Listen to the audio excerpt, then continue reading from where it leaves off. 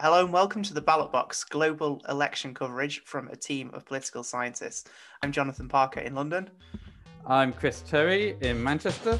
I'm Andres Besserer in New York City.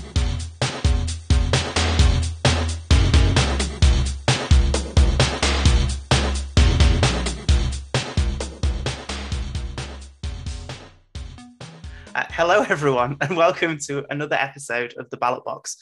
This week, we're heading north. We're going to the Atlantic island of Iceland, which held elections a couple of weeks ago. I'm sorry, we're slightly late on this one, but Yeah. we thought that a lot of people, Icelandic fans would be maybe a bit more interested to hear about the German elections first. So we took a dive into those. There's some news on the front of coalition negotiations in Germany today, which has vindicated some of our predictions.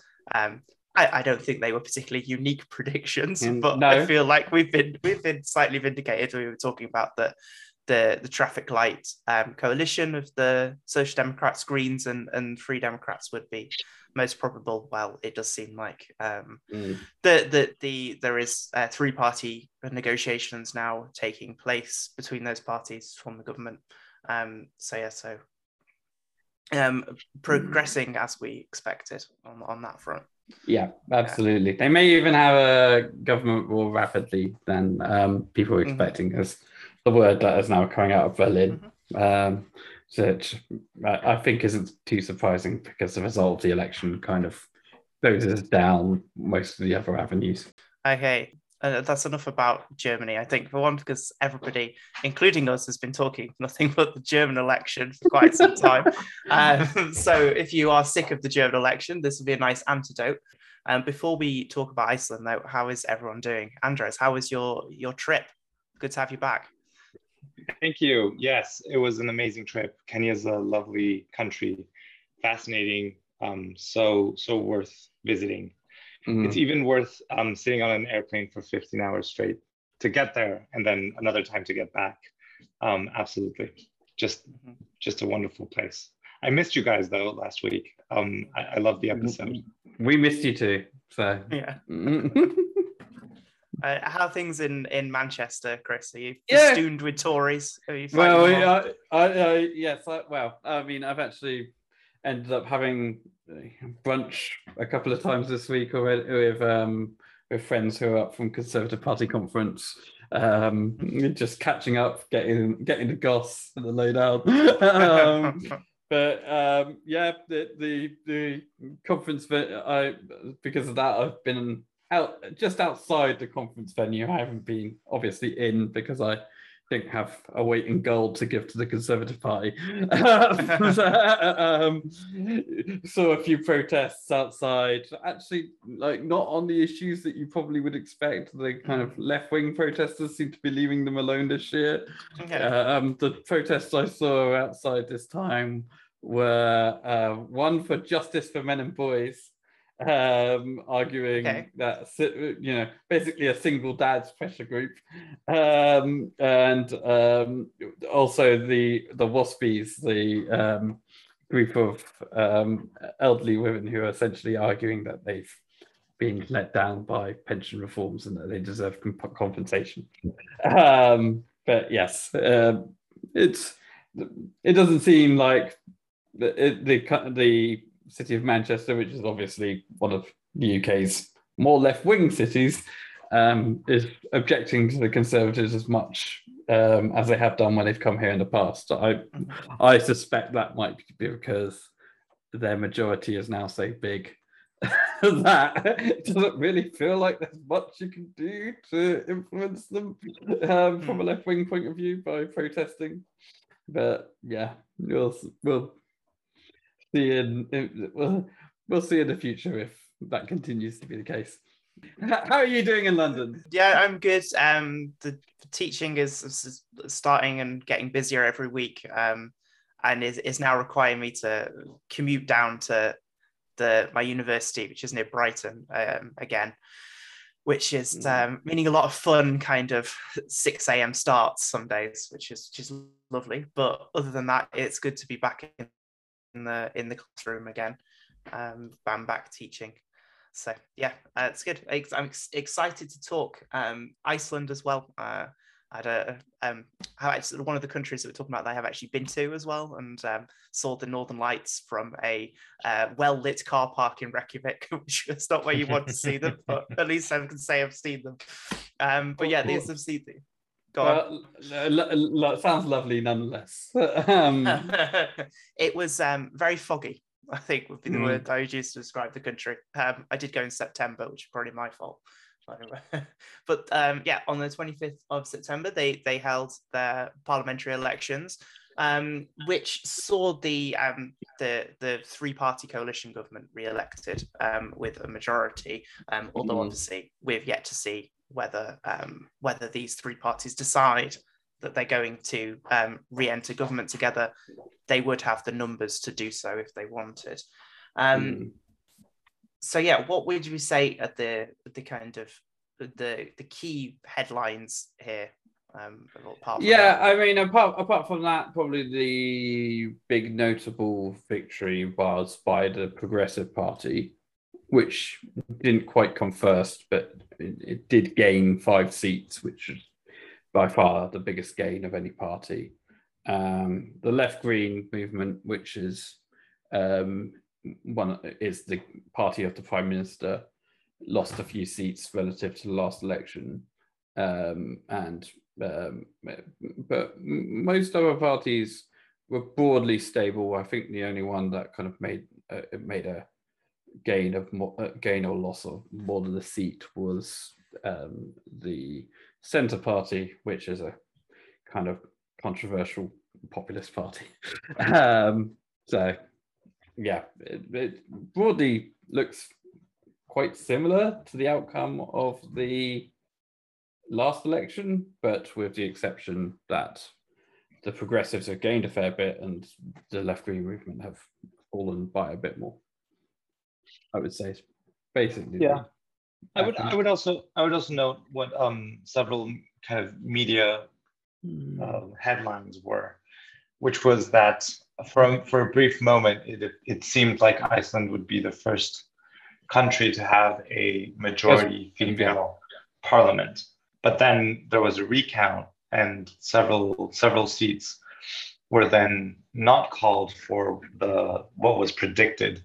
And so it ended up being a majority male parliament. Yeah, for first democratic or first European country, we should say, because, for example, Rwanda has a majority voting parliament. But yes. Sorry, I didn't say yes. Sorry, forgot that key adjective. No, even like Mexico has a majority female parliament now. Yeah, because of like very large gender quotas, which is the same case as it is in Rwanda. Yeah, exactly. No, but the first European country to have a majority female. It would have been. It was a close call, but it ended up going the other way. Yeah, it's ended up being 48%. I mean, I think there is now some controversy over that recount, and that the key constituency, which is the Northwest constituency, is still being subject to some arguments about the results. I've read on a couple of the Icelandic English language news sites that there's even talk of having a revote in that constituency because of alleged irregularities in the vote count.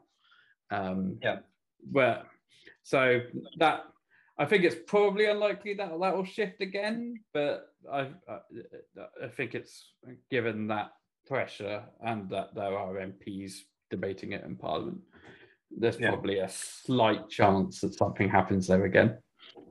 And just because we're on the topic, it's also interesting to note that Iceland doesn't have a legal gender quota for Parliament.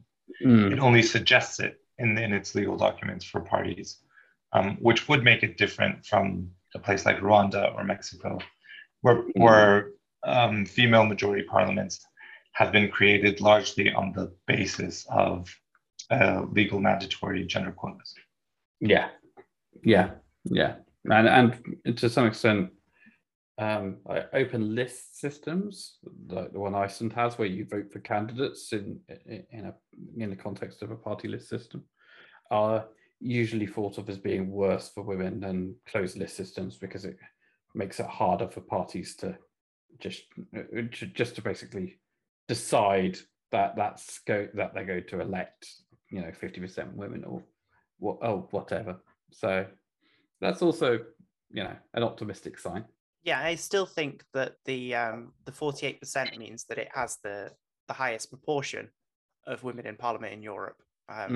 Despite that, I mean, I think very narrowly ahead of Sweden on that. So yeah, even if it's not the absolute majority.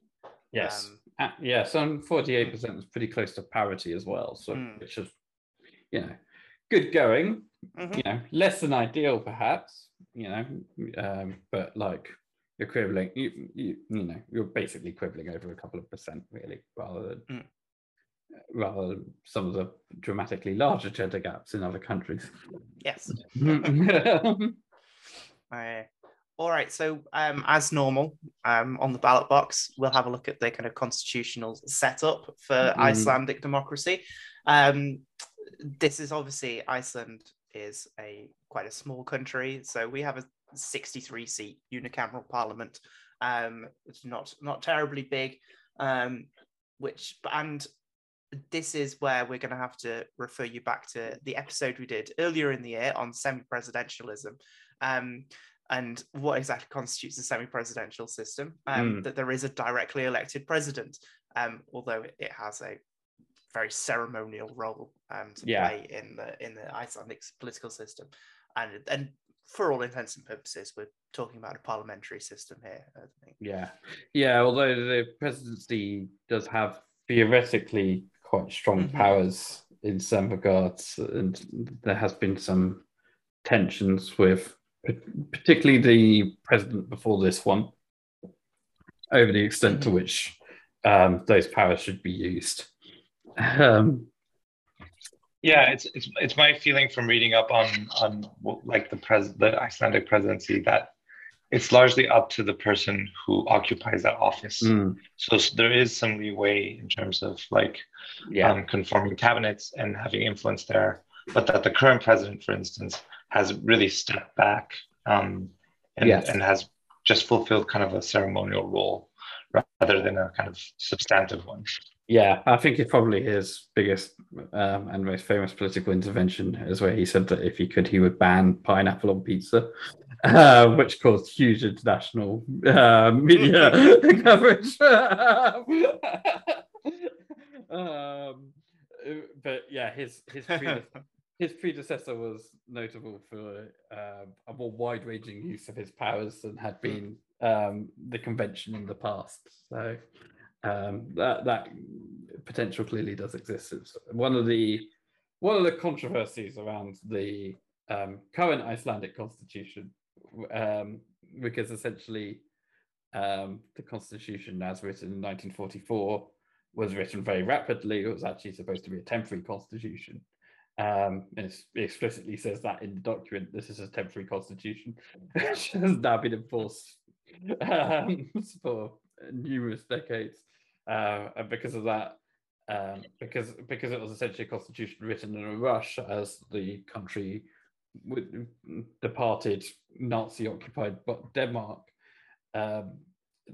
basically what they did was they just copied down the list of the powers of the Danish king on paper and just said those are the powers of the presidency, which obviously creates a kind of slightly odd structure and perhaps not as what is intentional for the president. Yeah, so and the electoral system will bear some, although it has some important differences, some sort of relationship to the Norwegian system that we talked about a few weeks ago, in that we have 54 out of those 63 distributed between multi-member constituencies, 6 multi-member constituencies, and then we have some levelling seats on top of it. In this case, there's 9 of them, and they have a 5% threshold over which parties need to get to qualify for this as well. But this is the open list proportional system. How open are these lists here? I believe they're very open. You can basically. So is this like Finnish levels of openness on here? Yeah, I think it basically is entirely decided by the voters I mean, as you can actually see from the recount changing the number of women in parliament, because that was essentially a recount of the personal votes deciding who it was within different parties who won. So it wasn't that there was a shift in the number of MPs for each party that won. There was a shift within the lists over who it was that was elected for certain parties. So yeah, like one of the MPs who lost out, for example, would have been the youngest Icelandic MP for the Pirate Party, but she lost out to a different Pirate Party MP. So yeah, there's also a little bit of controversy around the electoral system as well, in terms of the fact that they basically tend to have these kind of big constitutional changes to officially change the structure of the constituencies about every couple of decades. The last one happened in 2000, and which tends to then leave the population drifting towards Reykjavik. So Reykjavik ends up being underrepresented in terms of its population relative to the rural areas, and that's that. And there is something in the electoral law which essentially says that if you reach a point in an election where the number of electors per seat is doubled in any constituency versus another one, then you basically give one seat from the constituency that's being doubled to the other, to kind of try and vote it a bit. But obviously that doesn't really shift things massively, certainly not to deal with that kind of level of discrepancy. So yeah, you tend to have rural areas being overrepresented relative to urban areas, and that's something that you can, for example, see in the results in 2017, when the Progressive Party actually won more seats than some more urbanly based parties. Yeah, and I wonder if when the results of this election come out, that 200% threshold might be cleared, because it came very close. It was like 198% in between the biggest and the smallest constituency last time around.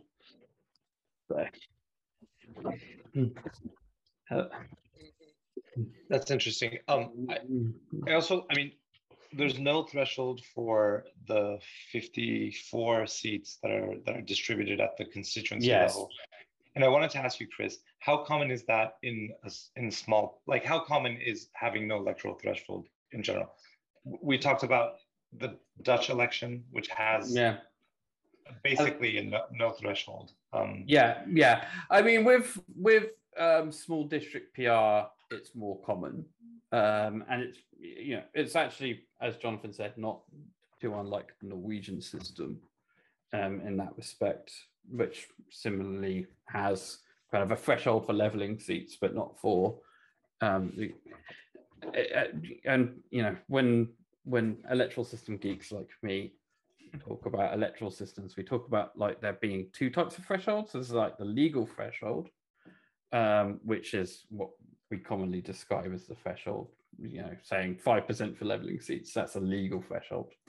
But there's also a what we call an effective threshold, which is a fuzzier concept, because it will depend on exactly how the votes break down. But for instance, if you have a constituency that has 5 members, that's clearly a higher barrier for smaller parties to get in than a constituency that has 10. And so the way that we generally try to estimate effective thresholds would suggest that for the largest constituency in Iceland, you would still probably need about 5.2% of the vote to get in. It might be a bit, in reality, depending on how votes break down, either a bit higher or a bit lower than that. but effectively that's probably about what it's likely to be. Mm-hmm. And that's similar. And then it goes up to about 8.3 in the constituency with the fewest seats. So the barrier isn't actually too different to the legal threshold. But obviously, it can be easier sometimes to win a seat in a kind of defined geographic area than depending on what kind of party you are. So yeah, there's a potential there that a party could win a seat, particularly in the southwest constituency, without clearing the 5% national threshold. And it would also be fair to say that that particular structure benefits larger parties more than smaller parties. Yeah. Is there anything else we want to talk about with the kind of constitutional setup?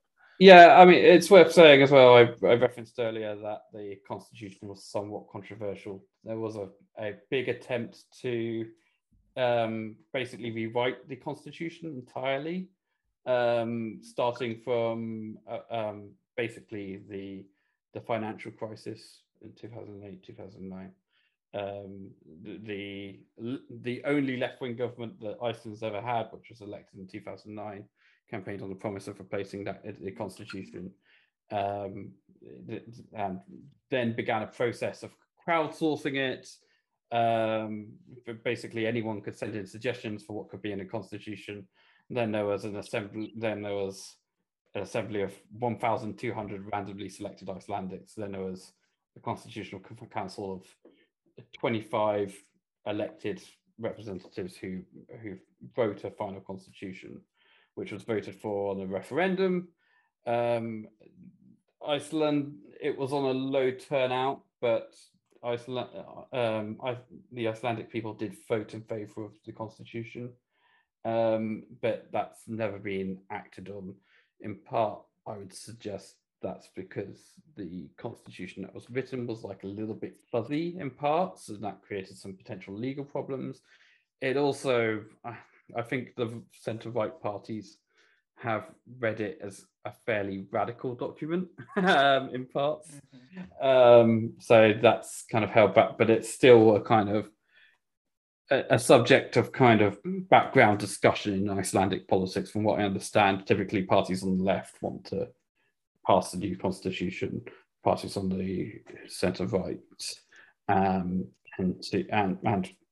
rurally based parties as well tend to object to it more, in part because some of the sections of the constitution, for example, one of the things that's in the constitution is essentially an attempt to make the seats more equal in terms of the distribution.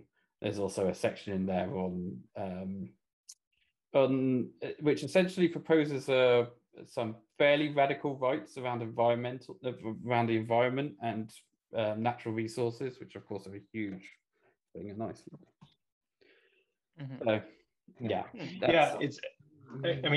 it's worth just using this as a segue to a little bit of background, just a reminder for our audience that Iceland was one of the countries that was hit hardest by the 2008 financial crisis, proportional to its national economy. So it lost around 10% of gross domestic product in 1 year, massive unemployment, and the financial private sector was larger than any kind of form of government or publicly owned banking.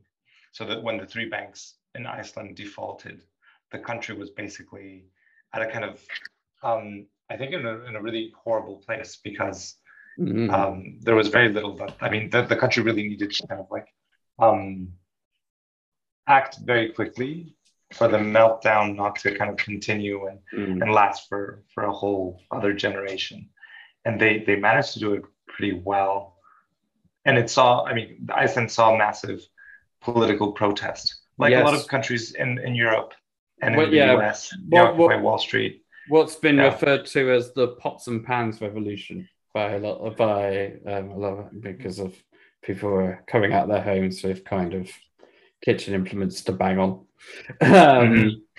So yeah, it was a really interesting moment in in politics in general, and something that was kind of talked about a lot of the time. And it's had a lot of effects on the party system in particular since then. There's been a lot of new entrants that have come in. The previously dominant party, the Independence Party, is not as strong as it was before 2008. We'll talk a little bit more about that when we get to that. But yeah. Yeah. So maybe it's a good idea to move to the parties now, and like you say, Chris, I mean, we can split this up into some of the more kind of established parties, and then the new parties that have arisen since the financial crisis. And some of these parties that have arisen since the financial crisis have also already left us as well. It's been quite a volatile period in this, and this election has probably seen some of the smaller vote swings of any election since the crash as well. Like you say, this is there has been, like most of the other Nordic countries, there has been a dominant party system in the past, but the big difference is that this dominant party was not a social democratic party. It was this party, the Independence Party, which is a centre-right party. So yeah, tell us a bit about the Independence Party and why it's come to dominate rather than a social democratic party. Yeah, I mean, it's an interesting party in and of itself. So, I mean, as the name suggests, one reason for its dominance is it was the party of independence. It was for a very long time the party that was attempting to separate Iceland from Denmark, which ruled it until 1944. So that gave it a kind of immediate sense of credibility, kind of national. It attached itself to the national project. It was a party that could claim the legacy of that struggle. It's also a party that it's also the case that Iceland has basically had the kind of almost opposite party system to most of the other Nordic states. One of the reasons why Nordic countries have been dominated by the left in the past, typically, is because of most of them, you have a very coherent left, that kind of very strong, single, dominant social democratic party with maybe like a smaller party to its left. Much smaller party to its left has been the kind of typical pattern. That's changed with time, but that was a kind of historic pattern. And then against that, you had a kind of very fragmented centre-right. Iceland has had the opposite situation where you've had a kind of clearly dominant unified centre-right party. And then you've had quite a fragmented centre-left, typically at least two parties throughout most of Icelandic history. At point 3, by the 1990s, there were even 4 parties broadly hanging around the centre-left. So the Independence Party is also, in some ways, a more pragmatic party than the other kind of Nordic conservative parties, which kind of reflects its catch-all nature, the fact of its dominance. Part of that kind of comes out, for example, in its history of coalition partners. It's formed actually quite a large number of governments with smaller left-wing parties, sometimes even the People's Alliance, which was the party of the radical left, has been like one of its coalition partners. So it has quite a pragmatic attitude to forming governments, for instance. It also has quite a pragmatic attitude towards and because of that independence heritage, it's also been quite a nationalist party, soft nationalist. Iceland has, because it's such a small country and so isolated, it has a kind of tendency to have kind of concern around the language being protected, and agricultural exports and so on. And so the Independence Party has placed itself as quite a Eurosceptic party. It's kind of got softly nationalist stances on the economy. It tends to be quite protectionist. And all this is also boiled up in I mean, the obvious thing that if you look at a map of Iceland, this is actually, it's quite hard to see this on a map of the world, but Iceland is actually geographically not especially small. It's basically, it's larger than Ireland, for example. It's larger than Portugal. Not especially big countries, but still, countries that have millions of people in them, but has a population of less than 400,000, most of which live in one city. But there's a very large rural population, very large number of people who are dependent on fishing. Up until the rise of the financial industry, fishing was still the kind of predominant industry in Iceland. So unlike other Nordic countries, which have been structured around a kind of more industrial economic model, Iceland has been more of a kind of had a stronger kind of rural emphasis. So all that kind of advantages the Independence Party, also to some extent advantages Iceland's second party, the Progressive Party,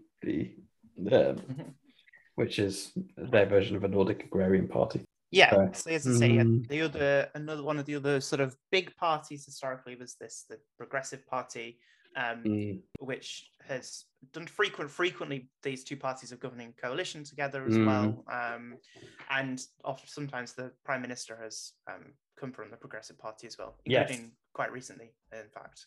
But before the 2017 election, there was an Independence Party, Progressive Party coalition where the Progressive Party was supplying the Prime Minister. But and the Independence Party is, it's only ever come second in a general election once in 2009. Its current leader is, but it has obviously, you can still see a kind of real break around 2009 in its fortunes. Before 2009, it only fell below 30% of the vote once in 1987. After 2009, it's fallen below 30% of the vote in every single election. So it's a much weaker. It's a weaker party than it was. It's clearly, there's also, I think, a sense that the party is harder to form coalitions with, because the party kind of got a huge amount of the blame for the 2008-2009 crisis, which I mean makes sense, because it was like, it's kind of like Fianna Fáil being blamed for the crisis in Ireland, because that was a party that had dominated for so long. Obviously, it takes a huge amount of responsibility for the economic model the country had. And I think that probably continues to be the case, in part because of the Independence Party's leader, Björn Benediktsson, who is from one of the wealthiest families in Iceland. He's kind of from a political dynasty. His great uncle was a former Independence Party Prime Minister. Two of his cousins were members of the Independence Party, were MPs for the Independence Party. One of another relative, I believe, was a member of the Supreme Court. So he's had this kind of long association, and then on top of that, he's kind of been hit by a series of scandals. The 2016, the government that he was part of fell down partially because he was named in the Panama Papers. The 2017 government fell down because in 2017 the government he was leading fell down because of a scandal over a child sex offender that his father had released, which came up and caused a huge amount of consternation between the parties. He's been involved in, he's been accused of certain financial dealings and so on. And then earlier this year, he actually got caught out violating COVID restrictions in a relatively minor way. We're not talking kind of as bad as, for example, as what happened to Ernest Solberg in Norway, but nonetheless, it was a clear violation of the rules.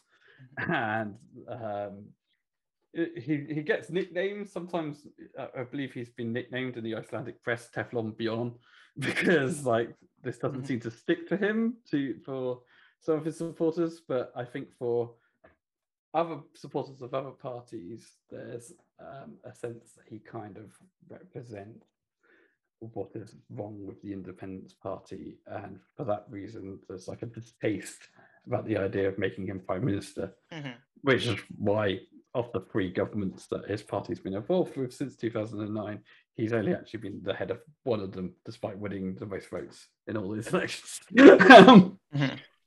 So, yeah. Should we turn to the Icelandic left now? Yeah. Obviously, so as you mentioned, traditionally been fairly splintered between sort of more well, there was 2 reasonably evenly sized parties: a Social Democratic Party, and then we mentioned already the People's Alliance, which was its kind of competitor to its left, and then by the 90s there was more. We had something called the Women's List in Parliament as well, and then another small party called National Awakening. These all decide to merge into something called the Alliance, which is sometimes translated as Social Democratic Alliance, but the name is literally just Alliance in Icelandic. But this didn't quite go according to plan to unite them all into a single party, because a lot of the People's Alliance members broke away immediately, and they've formed the Left Green movement, which would you say safe to say is more kind of a recreation of the People's Alliance? A little bit. Yeah. A little bit. I mean, it wasn't just them. I think they also took about half the members of the Women's List with them. But yeah, we have the funny thing is we've kind of wound up with two traditional parties of centre left, which look very much like the typical traditional parties of the centre left throughout Icelandic history, despite this attempt at a big merger. And like officially, the People's Alliance did merge into the Alliance. So like there are some People's Alliance people still in the Alliance, but obviously, obvious and obviously the left wing movement is to the left of the Alliance, but also, for example, there's differences in terms of the Alliance is typically seen as being either the most or one of the most pro-European parties in Iceland. When it headed the government in 2009, it was attempting to move towards EU membership, whereas the left wing movement is quite Eurosceptic. It's also quite anti-NATO. And then, for example, the left wing movement is also has some level of rural support, some level of agrarian support as well, which the Alliance isn't quite without, but the Alliance, I think, is a little bit more of an urban party. It actually holds the mayoralty of Reykjavik right now, for example, at the head of a slightly complicated left-wing coalition, but nonetheless. Yeah, and as you mentioned, these parties formed the government after the crash 2009 to 2013. And after that, they really did kind of crash after this. This was the kind of apogee of their success. The Green Left has obviously recovered a little bit a few times and been involved in the government again. The Alliance, it's a little bit recovered from its kind of the depths of its decline, but it's still much reduced strength. It was polling very well earlier on in the parliamentary term, I presume because of people upset with the left-wing movements it's involved within the government in part. There was a point where the Alliance was battling for first place, but we've now reached the election and they've essentially ended up actually slightly falling back a little bit, albeit only by a very small amount, and they haven't lost any seats. Okay, so exciting new parties that Iceland has obviously got pretty volatile after the 2013 election. The most famous moment was when they elected a parody party as to lead Reykjavik City Council. Yes, the best party. The Best Party, who I highly recommend if anyone's not seen their party election broadcast, which they put out the year they were elected. Google it, go on YouTube and find it. It's fantastic. It's basically all their leading candidates at the time singing a version of Simply the Best by with some of their policy suggestions in, like building a Disneyland outside Reykjavik. I believe they also promised at one point to be openly corrupt. Yes. Rather than really corrupt. That's funny. My absolute favorite moment was after they won the election, they still needed a coalition partner, and they said that they wouldn't form a coalition with any party whose representatives hasn't watched all 5 seasons of The Wire, which was a fantastic coalition red line. So yeah, this was one of the earlier parts of that. Obviously, they were very involved in Reykjavik municipal politics, but then as Bright Future, so keeping the same party initials, they did enter the national parliament for a period as well. Yes. But they are no longer with us, as happens when it's done to these kind of new challenger parties. They don't always make the cut in the end. One that's been more sustainable in maintaining in parliament is the Pirate Party, which at various periods has looked like it may even be in line for becoming the largest party, but no, it was never made it in the end. Tell us a bit about the Pirate Party. How have they made such a splash? Yeah, I mean, to some extent, they were kind of building on some of the outrage following 2008, 2009. Their kind of founding leader. The Pirate Party doesn't really have an official leader, because it's a pirate party, and like a huge amount of their politics is about horizontal hierarchies and so on. But the woman who's kind of generally considered to be their informal leader and founder, Birgitta John's daughter, was actually a member of some predecessor parties called the Movement, which was essentially coming out of people who protested in 2008, 2009. And party has obviously, like most pirate parties started off with like talking about the internet and copyright and transparency and civil liberties and things like that. Party kind of attracted a kind of mix of people who are kind of anarchists and some even right-wing libertarians. But as time went on, the kind of more left-wing elements of the party won out. The kind of more right-wing libertarian elements of the party departed it.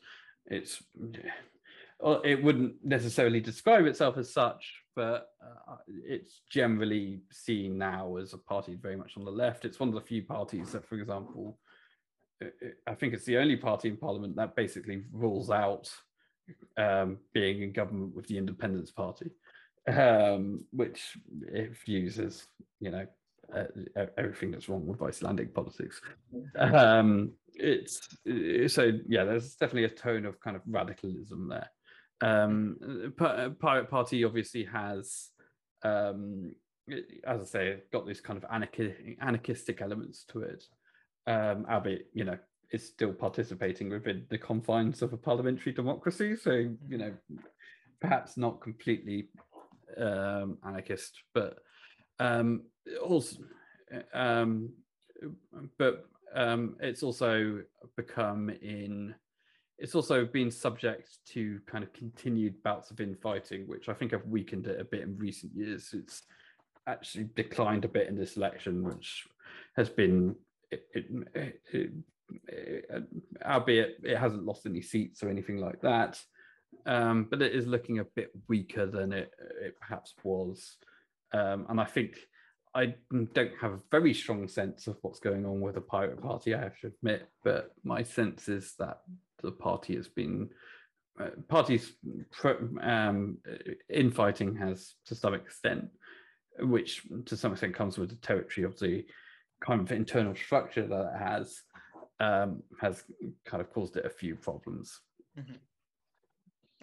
It's strange that the next episode will also be talking about the other successful pirate party when we did the Czech elections. It's kind of a strange coincidence that we're talking about these back to back. Which is a very different kind of pirate party as well. But albeit there's similar themes around transparency, like the pirate concentration on transparency being a kind of route towards that kind of anti-corruption, and kind of political change as kind of motivating factors. Mm-hmm. Yeah, that's it. And then we have a couple of splinter parties: the Reform Party, which is the Independent Splinter Party, and the Centre Party, a Progressive Party splinter party. Why are these parties splintering? What's the I mean, they're also a little bit different. So the Reform Party, I think it's fair to say, has pitched itself fairly clearly as actually kind of an establishment party. It's a party that splintered out of the Independence Party in the wake of 2008, 2009, essentially from its more moderate liberal end. It's quite pro-European, probably the only party that's kind of similarly as pro-European as the Alliance. It's got a kind of green liberal edge to it. It like talks about environment a lot. It talks about it's generally considered to be centrist to centre right, but has actually cooperated with the left in government a little bit. For example, it's actually now part of the coalition of Reykjavik City Council, which is otherwise basically is otherwise a left-wing coalition.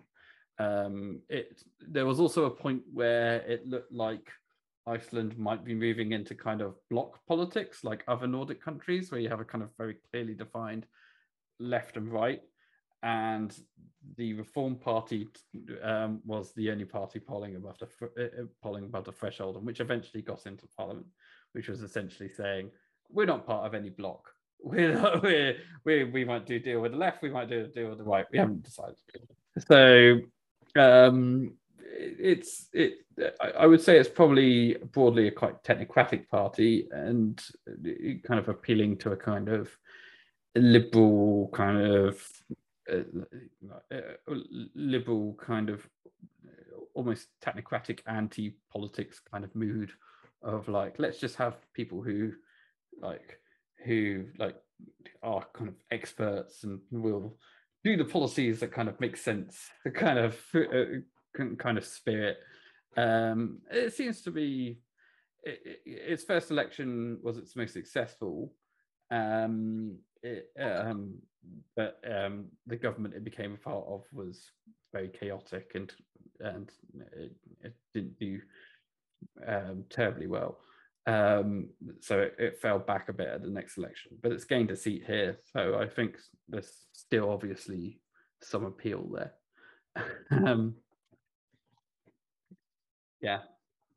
And then the Centre Party. I'm going to try not to be too rude. The Centre Party is a party that was formed by the former Progressive Party Prime Minister, whose name I'm not going to try to pronounce because it's a mess of Icelandic characters. He was someone who was essentially on the nationalist end of the Progressive Party, and took the Progressive Party when he was a leader in a kind of outspokenly nationalist direction. When he was in government, he was named in the Panama Papers along with his deputy prime minister, the current leader of the Independence Party. But it hit him far harder, and so he ended up having to resign as prime minister. As party leader, and then lost his position. And then early elections took place, and he his party lost, and so he left the leadership. And then after some internal struggles within the Progressive Party, he wandered off and formed a centre party with, I think officially he took 2 factions of the Progressive Party with him, which, as all this suggests, those were the kind of more nationalist factions of the Progressive Party. The Progressive Party is kind of a little bit catch-all, like a lot of centre parties. There's a lot of kind of stuff going on under the surface in it. And so centre party kind of hints that he's trying to kind of put himself at the kind of traditional kind of centrist position that Nordic agrarian parties like to see themselves as in. In reality, the party is often described as quite populist and nationalistic. He's said some awfully controversial things in the past, some of which involves his statements around why he lost the leadership of the Progressive Party and the stuff in the Panama Papers, which is claimed as like a plot by like George Soros, the Icelandic and Swedish public broadcasters.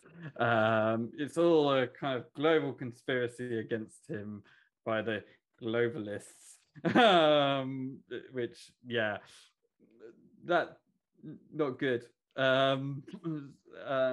So yeah, he's in his leadership of the Centre Party. The Centre Party has said some his MPs have been recorded saying some quite derogatory things about women. He himself has, for example, suggested that Black Lives Matter is a racist movement, presumably against whites. So yeah, he's his party has lost a number of seats this election and has and only just scoped into Parliament, and so I'm happy to say good. So yeah, that's where I am on him. I'm not fond. It's essentially where I am. The other slightly problematic and populist party is the People's Party, this is the new party, which sort of similarly has started taking kind of quite socially conservative and anti-immigration kind of positions as well. I understand it's focused on like disability issues as well. Is that right? Yes, yeah, it's primarily focused on actually welfare issues. I actually went onto their website, and I mean, I did a Google Translate, which isn't like the most scholarly way to analyze a party, I admit, but I wanted to kind of check exactly what issues it was they thought were important, and I did think it was notable that, for example, their issues page doesn't really mention anything socially conservative, despite the fact that the party has been known to take these stances. It's basically entirely about welfare and disability. Those are the 2 things it tends to focus on. So, it's a populist party, and its leader, Inga Sæland, is known as someone who's very rabble-rousing, who's said some quite controversial things in the past, but it doesn't perhaps fit into, it's not, although it has got anti-immigration stances, and the party has expressed those in the past, that's not actually its focus as a party.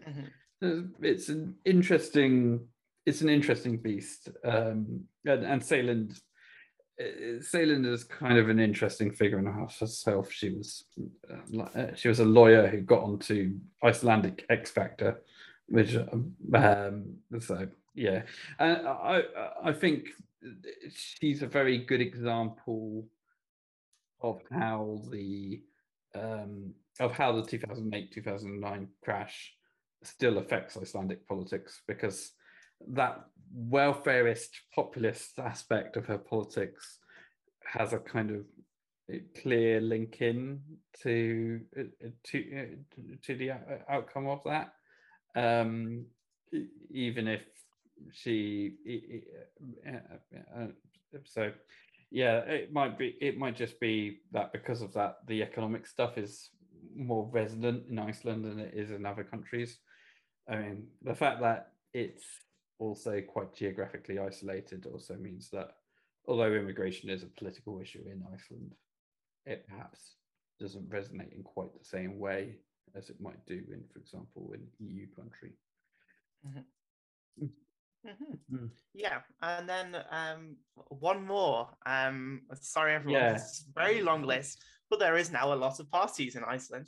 There is a lot of parties for such a small country. Yes. We have the Socialist Party, which is a brand new contender for this election as well. And I think the name does a pretty good job of summarizing this party's position. Not too complicated there. It's represented on the Reykjavik City Council and is part of that. I believe it's part of that I think complex it's part coalition we're talking about. No, I think it's part of the opposition. Okay. But it's certainly playing a role there.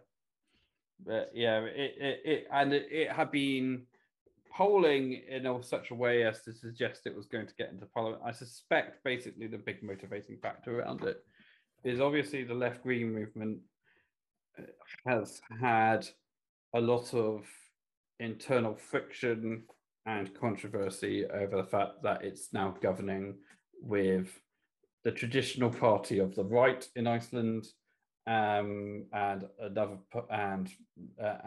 Progressive Party, which is a party that has its own centre-right elements at the very least. It's quite hard to say exactly where the Progressive Party sits on the political spectrum, but most people put it either in the centre or the centre-right. So it's although it has the prime ministership, it's in quite a natural coalition, and that's obviously created a lot of internal frictions within it. And so I suspect probably where most of the support for the Socialist Party has been coming from has been people on the left who are disenfranchised with that position and perhaps don't want to vote for the alliance, perhaps don't want to vote for the Pirates, but none of which are really a traditional radical left party, although you can kind of describe them as being on the left in various ways. So yeah, it's and they're kind of founded by a relatively prominent journalist, so they have some visibility for that reason. But they got, despite every single poll suggesting they'd get enough votes to get seats, they actually only got 4% of the vote in the end. I think the worst poll for them before the election had them on 5.2, and some were even as high as like nudging 9%. So it's quite a surprise that they fell below the 5% threshold.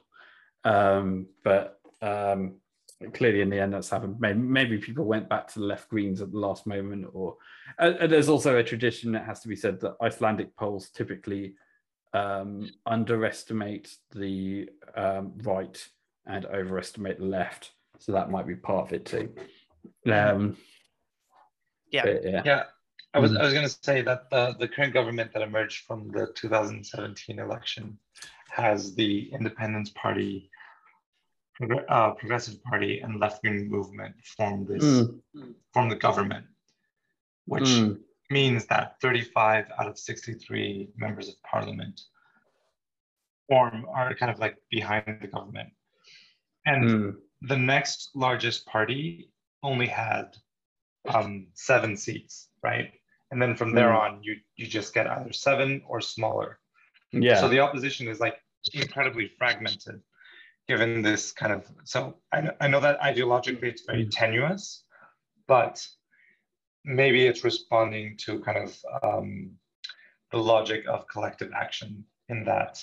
Yeah, it's very difficult to oppose a government when there's so many actors that have relatively small niches inside the parliament. Yeah, I mean, if it hadn't been these 3 parties in 2017, then you probably would have needed at least 4 parties, given the structure of the parliament that was elected that year. So, although it's a messy government, it might still be less messy than the alternatives, and the potential.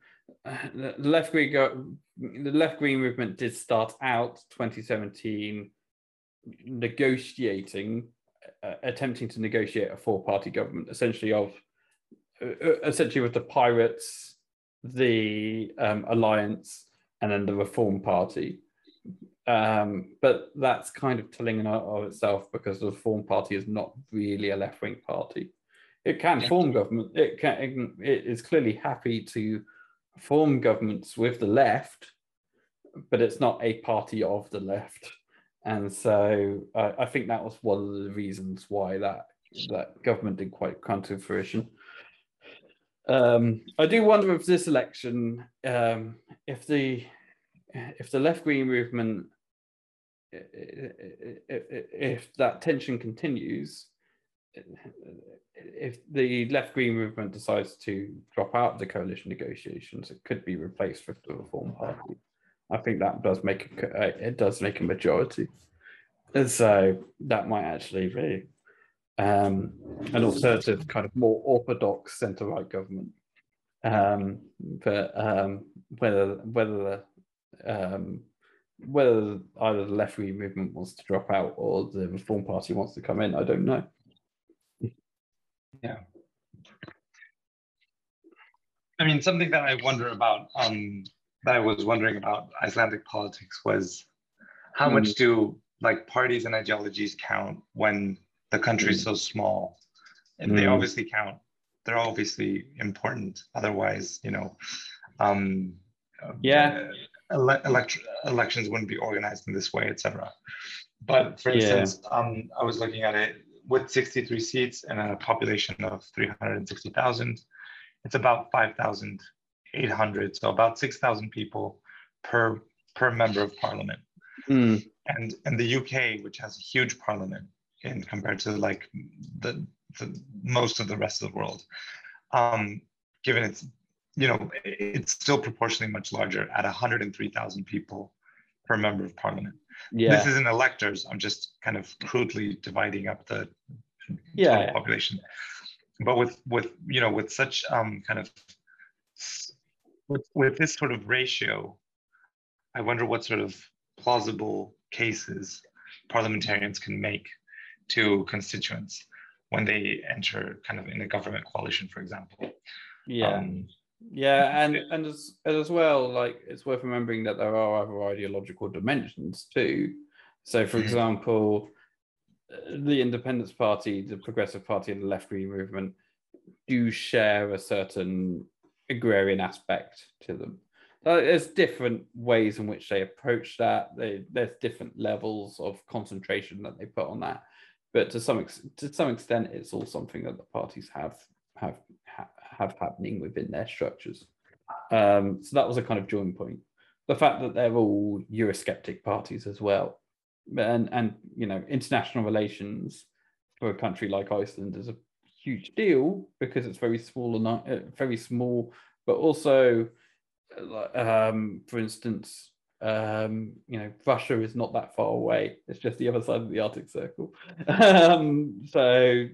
And there are real tensions around the Arctic Circle in terms of who gets access to what.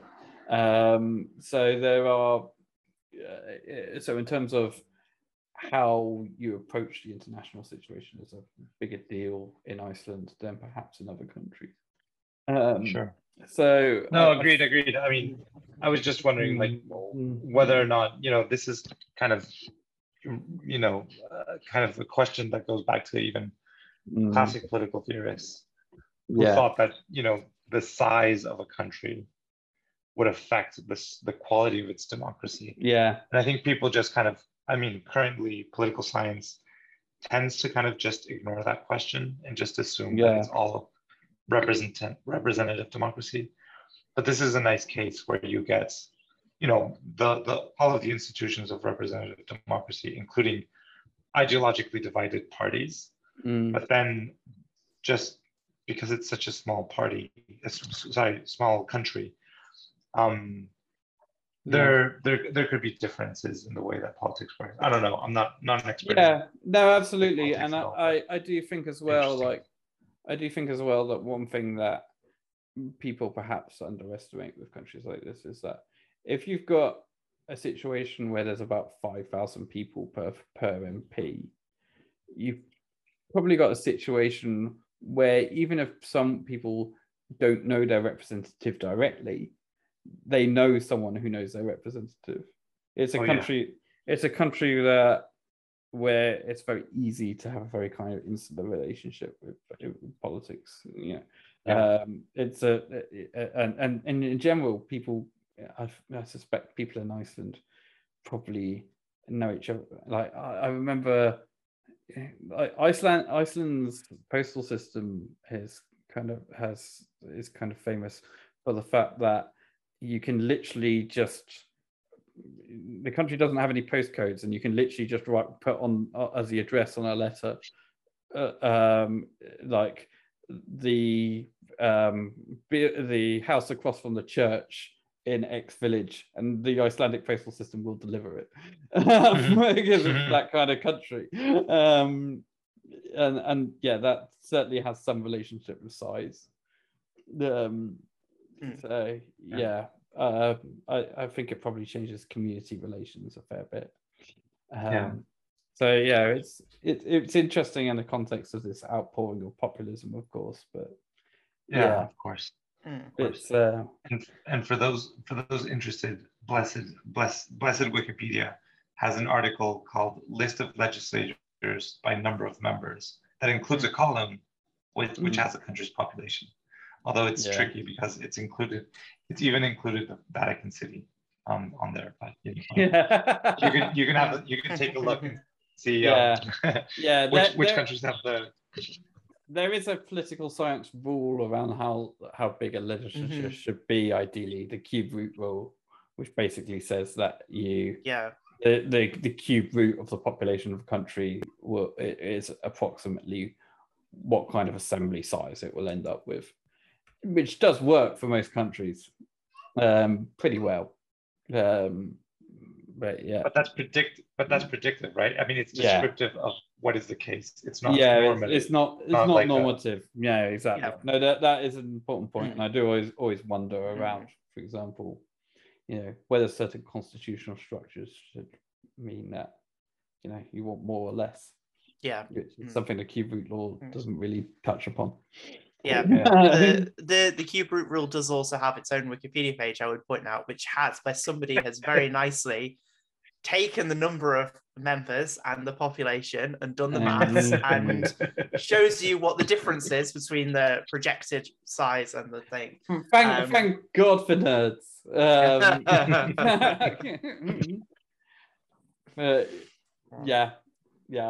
I think there's also Tejapuri who has written it. It's also one thing to also touch upon here as well is that obviously the government has done well, and I think it's worth saying that one reason for that is probably the COVID response, because Iceland has only had 33 deaths, which even for a very small country is still pretty good going. I think it's probably helped there by geographic isolation.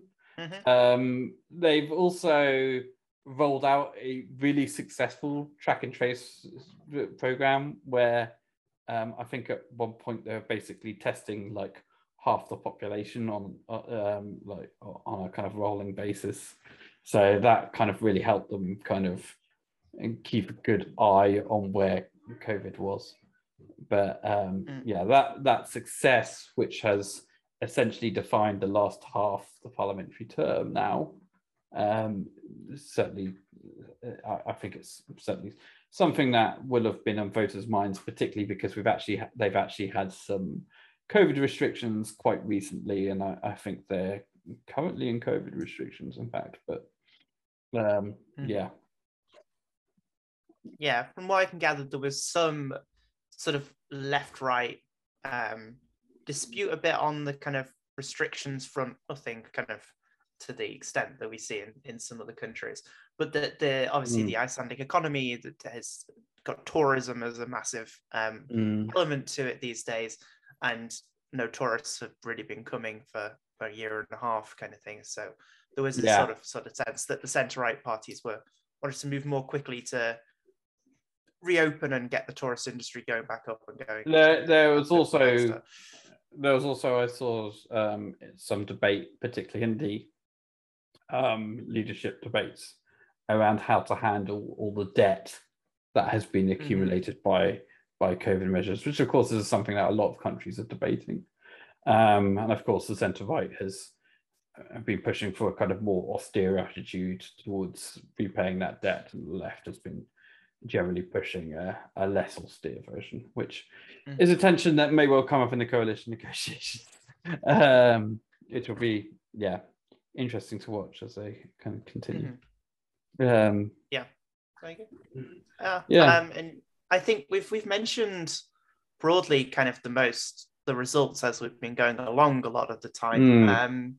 So is there anything else significant that you think we should mention before we talk quickly about the coalition negotiations? No. I think possibly it's worth mentioning that the left-green, we kind of alluded to this a little bit, but I think it's probably worth making explicit that the Prime Minister is from the left-green movement, which came second last time. She's very popular. So on. The party has fallen from second at the last election to third this time. So I do wonder what kind of effect that might have on the coalition negotiations, as well as the changes within the coalition in general. Yes, I think it's the case this time that the left Greens don't have as much bargaining power to make Catherine the Prime Minister again as they did last time, because the other two parties could replace them with a smaller party like the Reform Party or something like that. So they don't have that kind of leverage to agree to the coalition by putting their woman forward again. The last I saw that Catherine had explicitly said that they had not been discussing cabinet members yet, and like one tension as well that's also come up is the outgoing government had, including the Prime Minister, had 5 ministers for the Independence Party and then 3 apiece for the Progressive Party and the left-wing movement. But if you just kind of work out proportionally, like typically coalition governments have a number of ministers for each party that fairly closely resembles the proportion that coalition, that each party has within the coalition. If you do that for this case, then essentially the left-wing movement should drop a minister down to 2 and the Progressive Party should gain 1. And that's clearly already been noted, because Catherine Jacob's daughter has already said that if the government continues, she doesn't want to see the number of ministers change. But whether that might be a tension point as negotiations continue, I think is an interesting question. Yeah. Nonetheless, these 3 parties are renegotiating the current government first. And I think, and they said explicitly before the election as well that if they were re-elected to a majority, they'd at least try and form a government together. Which and the government has been actually surprisingly successful. It's like 3-party coalitions in Iceland have typically collapsed mid-parliament. That's never happened with this government. It mostly delivers on its aims. All the parties have, I mean, even the left-wing movement, which had it was a difficult government for it in many ways, has still come out as the largest left-wing party, has come third. It could have been a lot worse with it. So you can definitely see the appeal in continuing from that point of view. I think they've also viewed just the fact that the 3 parties have actually gained seats, that as a sort of a broad, that the Icelanders are broadly satisfied with the direction of the kind of current government. And given that the left-wing movement was participating in the elections, saying that if we win another majority, we will try and form another government as well, I think there's a justification there in terms of, okay, like our voters can hardly complain if we form another government because we said that we might try and do that. If you didn't want another government formed, then you could have voted for the Pirate Party. You could have voted for the Alliance. You could have voted for the Socialist Party. I mean, even the Alliance actually this time around said it wouldn't form a government with the Independence Party. So you had clear options if you were on the left and didn't want the left wing. If you didn't want your chosen party to go into coalition with the Independence Party. So yeah.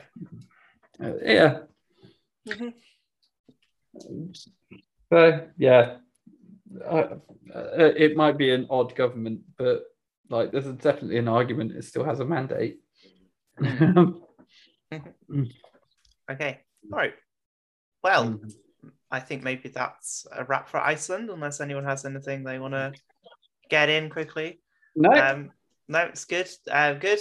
So we'll obviously, as with the other elections, we'll keep an eye on the progress of coalition negotiations as they go on. And everyone visit Iceland. It's very beautiful as well. Yeah. And is perpetually on the green list, UK listeners as well. Yeah, I've long wanted to visit. I may well try and do so soon. Yeah, and we'll be back next week to discuss the Czech Republic, which I'm very much looking forward to. So yeah, look forward to that one. Okay. All right. I'll see everyone next week. Please remember, rate and subscribe wherever you're listening, and follow us on Twitter as well. All right. Bye. Bye.